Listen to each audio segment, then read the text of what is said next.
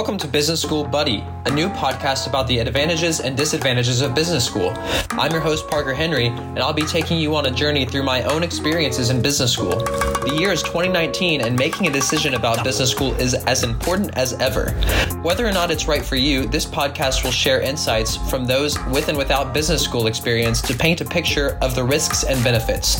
We will discuss topics ranging from costs, marketing, finances, economics, entrepreneurship, big data, and more. Enjoy. Thank you for listening to Business School Buddy. This is Parker. We are here with our second guest, Juan Ramirez. Thank you for joining us today. Juan, please introduce yourself. So my name is Juan Ramirez. I come from Colombia. I'm 22 years old. I'm for sure very interested about business because that's what I'm studying right now. And I've had the opportunity to live in different countries such as Colombia, the United States, China, Argentina, and now France. So, I've done that because I'm very interested about I really want to understand how the world works and how commerce and trade make all of our lives better. Cool. Yeah. So you have background in business school. You were in business school in Colombia. Yes. So my bachelor degree, 4 years degree, is in international business management, and I did that in Colombia. It was like having Spanish, having English. So I think that was really good because that way I could get to have some skills in English also. So I think that's really good. You speak English very well.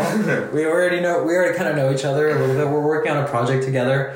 So why business school again? Why a master's in international business? What interests you about that? So another thing, besides my personal interest of understanding how the world works in terms of commerce and trade, I find international business very interesting because it's very transversal in terms that you can do international business with marketing, with finance, with strategy, with human resources, with everything pretty much. So it's in my eyes, it's something very broad and big that can let me experience different job opportunities in the future instead of the case that it was for example, just studying a master in finance or logistics or something more narrow.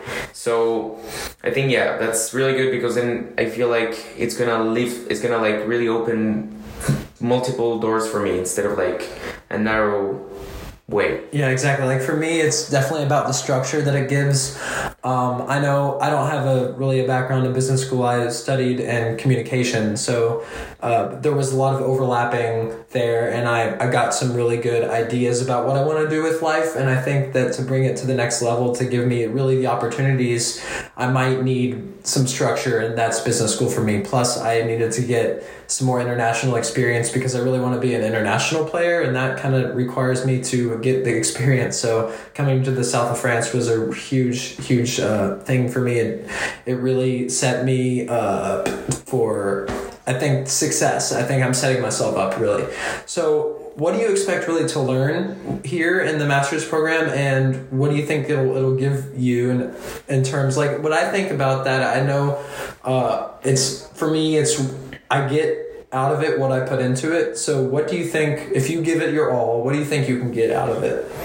So I think one important thing is that I knew that I was going to see similar or related topics because I'm studying almost the same thing. So I already knew that, but I kind of want to, I say want because I'm still starting. I want to get to compare a little bit my bachelor degree in a more regional local university, let's say, with a more international university and European university, and not even a university, but a business school.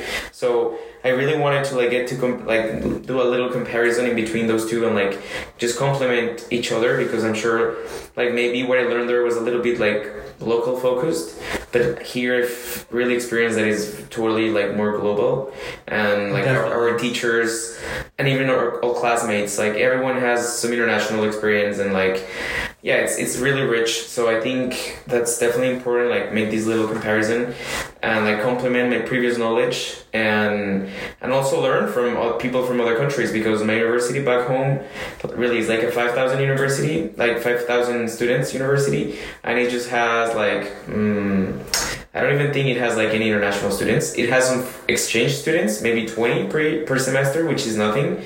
So like playing this role here with like people from all over the world and like some French people also, which are foreigner for me also, I think it's definitely the plus. And do you think you get, since I know you have more international experience as well, but being put in with other international students and in a new country to live in, how do you think that will help you develop personally and professionally? So yeah, I really thought that I already knew a lot about like adaptability and about team working and understanding other people and dealing with other cultures and all of that, but still, for sure, I've never been in a situation like this one, in which like I'm taking classes with people from like over 30 or 25 or I don't know nationalities, and also different ages, because that's the other thing. Like in Colombia, normally people go to school like we all pretty much have the same age, but here it's totally like different ages and like different backgrounds. Like everyone is different from each other, which is. It's super nice, but for sure it's a challenge. It presents a huge challenge. I mean, we've all seen that, like how working in groups and the different cultures, we're learning to manage culture. You know, it's kind of, it is a challenge, and that's like a thing that I like about it. That's probably one of my favorite things about business school is that so far, you know, we're only 2 months in, but I've found that the challenge of working with so many different kinds of people is actually really fun for me. I know I love a challenge and I don't stray away from it. So that's probably one of my favorite things about it. And ultimately that's the main reason why we're doing business also, because we want to be able to work in an international environment. And so this is definitely like a little internship every day, like learning how to actually work with people from like different cultures and countries. Right. And I don't think you can get that from just studying at home alone. But while where you can, if you're not in business school, you have the time to work and get opportunities. And so there's a trade-off there. We're trading our time for academic experience that should launch us and give us some more experience. And that's something I think we're going to talk about a little bit more, because you and I are working on a project for a consultancy and for strategy for an AI company in the south of France, which is really cool. And you don't really get that experience elsewhere unless you're entering like a market but which is what we hope to do in just a couple of months, or I guess in another year or so we should be getting jobs. You know, that's the goal. Or starting our own businesses or things like that. So what would you say your favorite thing is about business school so far? I think mine's the challenge. So you can't say that. You have to say something different. So I guess another favorite thing is that in this case, the business school has all these like accreditations that are like globally recognized. So I think it's very interesting to be part of that process of like going to a school that is like accredited and like, let's say, well known for like globally, which is totally different, as I said, from my university back home. And like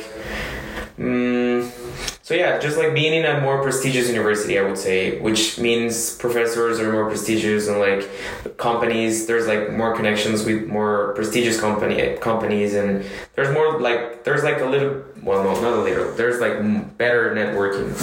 Definitely. So, I think that's what one of our professors yesterday was talking about, how you can go to get your master's degree or your bachelor's degree anywhere, but up until a certain point, it's you may need to be somewhere that's more recognized. And I think there's some level of truth to that, and others it really doesn't matter whether you get it from a prestigious university or not. Like, it does certainly help make you look good on paper, and that's sort of important today. And but I think it's a bit sad, but it's becoming less important, I think. Yeah, totally. I was just gonna say that I feel like, well, we've just been in this school for a month or so, but I totally feel like the level in my school back home is like totally the same as here, or if anything, a little bit easier sometimes. So just because the education system is different, the culture is different, everything is different. It's a master, so I guess there's more independent work than in a bachelor and all of that. But still, like I felt is not as. I mean, I felt the level is the same. Teachers are really pretty much the same. I have amazing teachers back home, in spite that they probably didn't have that much like international experience or like PhDs and everything. But still, like, I think it's good because the press teach more about the quality. It's about just like the name and the network and connections that the university have. Yeah. So in this case, this school is very famous because it has very good agreements with schools over the world. They produce a lot of research here also. Right. So like papers and stuff. So that's what makes the prestige more than the actual quality. Right. That's how I kind of take it. And that's what I've kind of, before I even came here, I kind of realized people were telling me like, you know, you might not be challenged that much.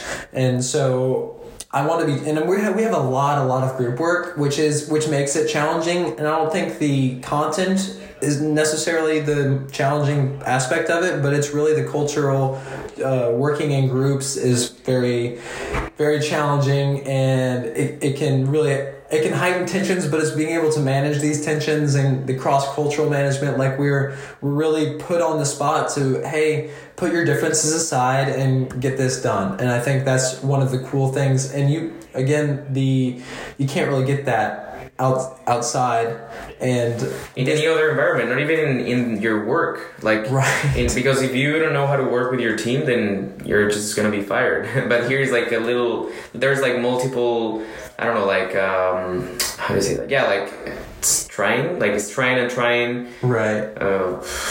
Tests maybe. Yeah, it's like definitely we're testing ourselves every day, and then we have like multiple tests with like learning how to work with people. Yeah. That brings me probably to one of my least favorite things about school, I guess school or business school, or I don't know, is that there's a pretty decent percentage of people that don't want to do any work. And I feel like that may reflect in the business world as well. People don't want to do much work, whether they're satisfied or unsatisfied, underpaid, or they feel underappreciated, but they're not putting in the effort or they're not motivated. I feel like some of my groups, and I feel like we talked about this as well, aren't so motivated, and getting these other group members to be motivated to do work is difficult. And I think one thing that I was trying to get myself to feel and communicate to heighten the motivation was pretending that the group work was paid, pretending we're getting paid to get a group work. Say we have a group of 4 people and we're getting paid 10,000 euros to do this job, $10,000. And 2 of us are working really hard and we're getting everything done and we're doing everything, and the other 2 are really not talking, not participating, not putting forth any value, or just not doing anything at all. And how do we get the other 2 to get up to our level? So explaining that, say this is paid, we're getting paid 10 grand for it. Do you think that if 2 people are doing the work, the whole work, the $10,000 worth of work, that we're going to let those other 2 people get paid $2,500 each? Or are we going to, if we 2 are doing the work, we should probably getting paid $5 grand a piece because we're putting forth all the work? There are no free riders in the real world. If there's 4 people tasked to do a job and only 2 people are doing the job and it's paid, you bet that only the 2 people that are doing the work are going to get paid. The other 2 are going to be out of a job, most likely. I mean, in an ideal world, that's how it would work. So using that as kind of a motivating factor, I feel like it's really an interesting way of working with it. And it has actually worked to some degree, not completely. And it really depends on the culture of the group and who accepts it and who really looks to you as a leader or whatever.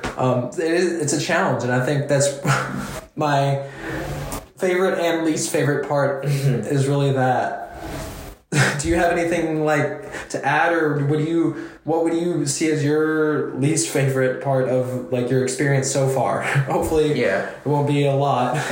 No. I think in overall, I really enjoyed the experience, and I like the school, and like I felt very welcome because at the end of the day, we're in a different country, and I think they've been very helpful, and the process was very, very smooth and easy and clear, and the teachers have been very, very good also. So, but maybe what I don't like so much is that there's different backgrounds in terms of experience, and which also leads to different motivations, because I feel like some people maybe didn't want to put so much effort on this, or like some people did it just because their family told them to do it, or I mean that's what I'm feeling. I don't know if it's true or not, but maybe I mean it's because that at the end of the day that's how life is. Like even if you go to work, people have different motivations, and that's okay. I mean, I feel the same exact way, right? Yeah, it's probably the same, but still, I wish, like for example, some people, they don't have any business backgrounds, and like some of them, they still try to like keep up the whole time, which is great. But some of them, they don't have the background, and still they don't work for, like they don't work in order to keep up. Right. So then it's kind of unfair for the ones who are, you know, for the ones who like are very motivated and like. Right. Have background, but still they want to learn more and more. And that's where it comes in. That's where the difference is. It's like if we have people that are kind of holding us back, as they would in a real business setting. There's the people that will hold us back from progressing, and then there's us. And we are really excited to do more and to learn, and that kind of just puts a lot more on our shoulders to do extra work, which we can just do it at home. Like we might just have to do more research or do more work or try to work on more projects at home, or maybe find the right people. And sometimes it's hard in a business school when you are given a group to work in as a part instead of finding the people. But I understand because we need to be able to manage these differences because we are working to be managers. We're working to be leaders. So I agree. I don't think some people are here for the right reasons. Yeah, and that's a big part. It's probably like a weakness, but also like a strength. No, sorry, like a challenge that we have. But at the same time, it can be bad. Like it depends on us, kind of thing, you know. Like there's this situation, and then we can decide if to make it good and learn from it, or just like let ourselves get not motivate, like lose our motivation. Right. Exactly. That's about perspective. It's about our attitude, and I feel like I've had the same attitude and perspective the whole time. While of course there's things here and there, and no one's perfect. I have, of course, like I can for a minute just be kind of aggravated or frustrated or annoyed, but I always try to kind of bring myself out of it and snap my fingers and just say, okay, that's just the way they are, that's the way it is, or whatever I have to say, and then just move on and move forward and realize that in 18 months I'm gonna be either still motivated or super unmotivated, and it all depends on what my perspective is and how I respond to these stimuli that are negative, negative Nancy's, whether they're people that don't want to work or they're unmotivated or I have to do more work. It's all good. I think all that should be seen as good. It really depends on you. Right. Or on how we see it. Right. Speaking of like in 18 months after we're done, where do you see yourself going? I mean, I'm still trying to figure all of that out. Like I have some ideas, this and that interests me, and I'm really defining that. And I think being in the school is helping me realize what I'm good at and what I can be better at and what really interests me. But what about you? So I'm still figuring it out too, because I feel like we still have some time. And the other thing I wanted to say is that here we're learning a lot of soft skills that are very important nowadays for companies, because at the end of the day, you can learn all the technical issues, you can learn them, especially like the job position related technical issues. You can learn them in 2 months or 3 months after you start working in whatever company. But the soft skills, they take longer and they are harder to learn. So I think that's definitely something good that we're learning here, and it's all the soft skills. Right. Like soft skills, like in terms of writing, communication, adaptability, interpersonal communication, right? Listening, understanding, emotional intelligence is huge. Yeah, I think that's not talked about as much now, and it should be. And I think people are talking about it more. But emotional intelligence and empathy and being able to really understand a whole situation and respond positively. That's huge. Tolerance and there's really so many things you can learn. Like so many soft skills that should be mandatory. Yeah, right. And it's hard, and I think good leaders have good soft skills, and it's really important to learn it, and it does take time. And I think working in groups that are so different will really help catalyze this learning process of soft skills. It will really help. Yeah, so right now I think I'm working on that. And so I have kind of like, I haven't been thinking so much about my future job position, but what I can see is that I really would like to work in France, at least for my internship, because I like the country, I like the culture, and I love traveling, and I think it's like a perfect spot for you to work if you want to travel. So it's just like a personal interest. I love the language. I love French. Like, it's very interesting, and I'm still working on that. Like, I already speak Spanish as my mother tongue, and I speak Portuguese and English and a little bit of Chinese, and then French would be my fifth language. Well, like fourth, fifth. That right there. That in of itself makes you a prime top candidate. So I hope. But it's like an opportunity also. Like, I'm here, but I'm learning all these soft skills. I'm learning a new language. I'm learning a new culture. I'm opening new doors in Europe, which would definitely make it easier for me to travel, as long as it's like my project. Right. Yeah, because I love traveling and yeah. But anyways, I was actually looking at some big companies here, because I also know that I already have some of those soft skills. So I think I really want a company that needs those skills, such as a big company that needs people going all around the world. So I was actually looking at L'Oreal, for example, like for some internships, and I think it's very interesting because it's an interesting industry. They have so many market segments, so literally you can do everything with them. And I'm sure that they need people who are willing to go and move to China, for example. And I don't think most French people are willing to do that. So, because they could be very ethnocentric in some way. So I don't know, I just see many opportunities there. So maybe just, I don't know, like maybe that's for you, right? Yeah, exactly. That's how I feel it, but we'll see. Like, we'll just need to see. So one of the most interesting topics that I really wanted to talk about was like jobs and employment for the future. And this is what I am in business school. I'm in business school to not only be a leader and to develop soft skills and to develop competencies in different areas regarding marketing and big data and analytics, and all these are very important things. But it's really to see how I can put all this together and develop. So I think what is really important for like the future of employment, because it's all changing. All technology is rapidly growing. We're talking about zettabytes. We are going into massive data sets that are incomprehensible. You have to use different softwares to analyze these and visualize these things, and we've been working a lot with that. What I wanted to really talk about was being able to analyze data and using different softwares. So what's interesting to you in terms of data analytics and for future jobs? Like, what do you see as the most important feature of future jobs? Say 10, 20 years from now, what is going to be the job market and I'm not talking about for executives or for big time. I'm talking about what the average job market. What do you see as the big defining factor, the difference? It's hard to say for us. Yeah, we're not economists. We're not experts. We're not experts. But what do you think, just off of the top of your head, is going to be different from the average job market today versus 20 years? Well, I think definitely a lot of people, especially in like manufacturing positions, are gonna lose their jobs, because like every time there's like more automatization of like all industrial processes worldwide.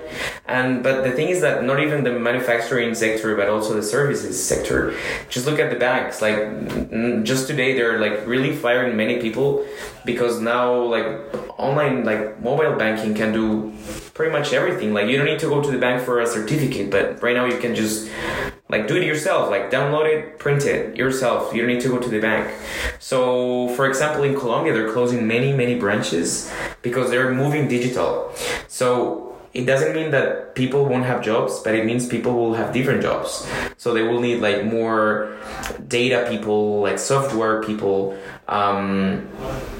and yeah, it's just like digital management people, like everything is just migrating. It doesn't mean like it's gonna be bad because people are losing jobs, but at the end of the day, who wants to like do these simple jobs such as like doing copies or like printing things, or even just like the cashiers, like who wants to be like sitting down and waiting for people to give you money and just put them in a box and then take it out and give it to the other person and do it. Exactly. Where when a computer can do that, and it's better because there's less risk of mistakes, it's cheaper. And it's just better for everyone, even for the worker, and it's just gonna lead to higher salaries for everyone because then there's more productivity with less people. So then we can. I just think we're gonna be able to enjoy our lives better. Right. Exactly. So like the average. So in the United States, there was a lack of over 100,000 technical jobs. And that's still true. Like, there's over 100,000 jobs that are not filled because there's not enough data analysts or technical or coders in this type of market. And so it's already changing to be like that. And so that's where education is going to come in. And it's not necessarily business school where people need to go to, but it's really changing our mindset to realize that we're in a data-driven economy and we need people to analyze this data because it's the new gold, it's the new oil. And so in 20 years, you better believe that with automatization, wow, I can't even say it. It's going to be so much more important that we have a more educated and more technical workforce so that we can fill these jobs, because McDonald's and Burger King and all of these fast food companies and the banks are going digital, and they have robots and they're automating everything. And this has already been in the last 5 years happening. So in 10, 15 years. Yeah, it's been a huge process, definitely. Right. But it's having kind of like a peak right now, I think. It's crazy. And that's something I really want to talk a little bit more on my next podcast episodes, is data analysis and visualization and how these things kind of technically come together.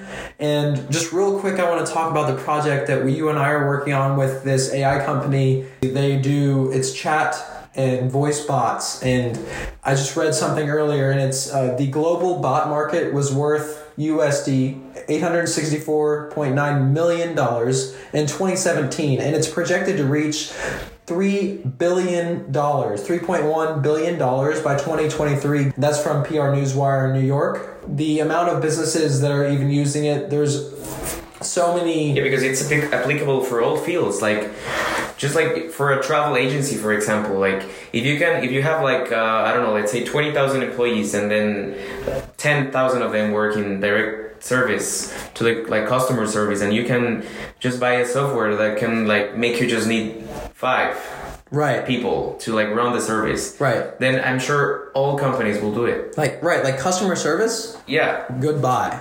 Totally. I just want to read real quick to you a quote from the vice president of product at Audio Codes. And it says, voice is the most natural and intuitive way for humans to communicate with each other and with automated services. And that just makes so much sense. So if you have a chat bot or a voice bot, it is the best way to communicate with customers. It just makes so much sense that this is going to be replacing customer service, because there's so many factors in customer service. I worked in customer service. You can get annoyed, you get bored, you get sad, you get angry. All these things affect you. It's also about our generation, because I think back then people like our parents or grandparents, like for example, if they wanted to go on vacation, they will go to the travel agency and sit there for 2, 3, 4 hours. Maybe they will offer them a coffee. They will show them a couple videos or pictures. Maybe I don't even think videos, but like a couple pictures on a magazine of whatever destination, and maybe they will enjoy it. You know, that was part of the trip, like to go there maybe 6 months before and look at the pictures and imagine yourself going there. But for us, it's totally not like that. Like, we just want to open a web page, just buy whatever we want, like have multiple thousand options, because that's what we do, and just click it. Right, literally. We don't care about all these little details that probably our parents did. Right. Like, you go to flights.google.com and you go from your city to anywhere in the next week, and you can find the cheapest flights basically to go anywhere. So you can design your vacation in half an hour or less. Exactly. And you don't need to pay anyone to do that. Exactly. And so it's so crazy. And with automation and this big data-driven society that we're living in with Google, with all of these opportunities, that are growing, and people are going to need to change their mindset. Again, we have to have a more technical workforce and be able to code and visualize data, and it's super important. I think customers are already doing it, but managers, and it's managers, and then it goes in again. Let's bring it full circle. It's all about understanding people and soft skills and empathy, and understand one another and work through differences and cultural differences and empathize, and really just it's so big. The managers and leaders of tomorrow need to be able to understand. And even today, I think there needs to be a dramatic shift in how leaders are treating employees and their teams. And so I want my work to be something that I enjoy so much. And stuff like this, like the technology that's coming out, I might not 100% understand it, and I'm going to work really hard to, but it's in the air. I'm closer now. I can smell it. I'm this close to getting it. I'm that close. All right. Juan, thank you so much for joining. Do you have anything else to put in right now? Well, no, I'm very thankful for you to invite me, and I'll for sure keep listening to your podcast. And come back soon. We're in the group, so if we have more ideas, we can just quickly do something else. This was fun. Thank you again for joining me, Juan, and I will see you next time.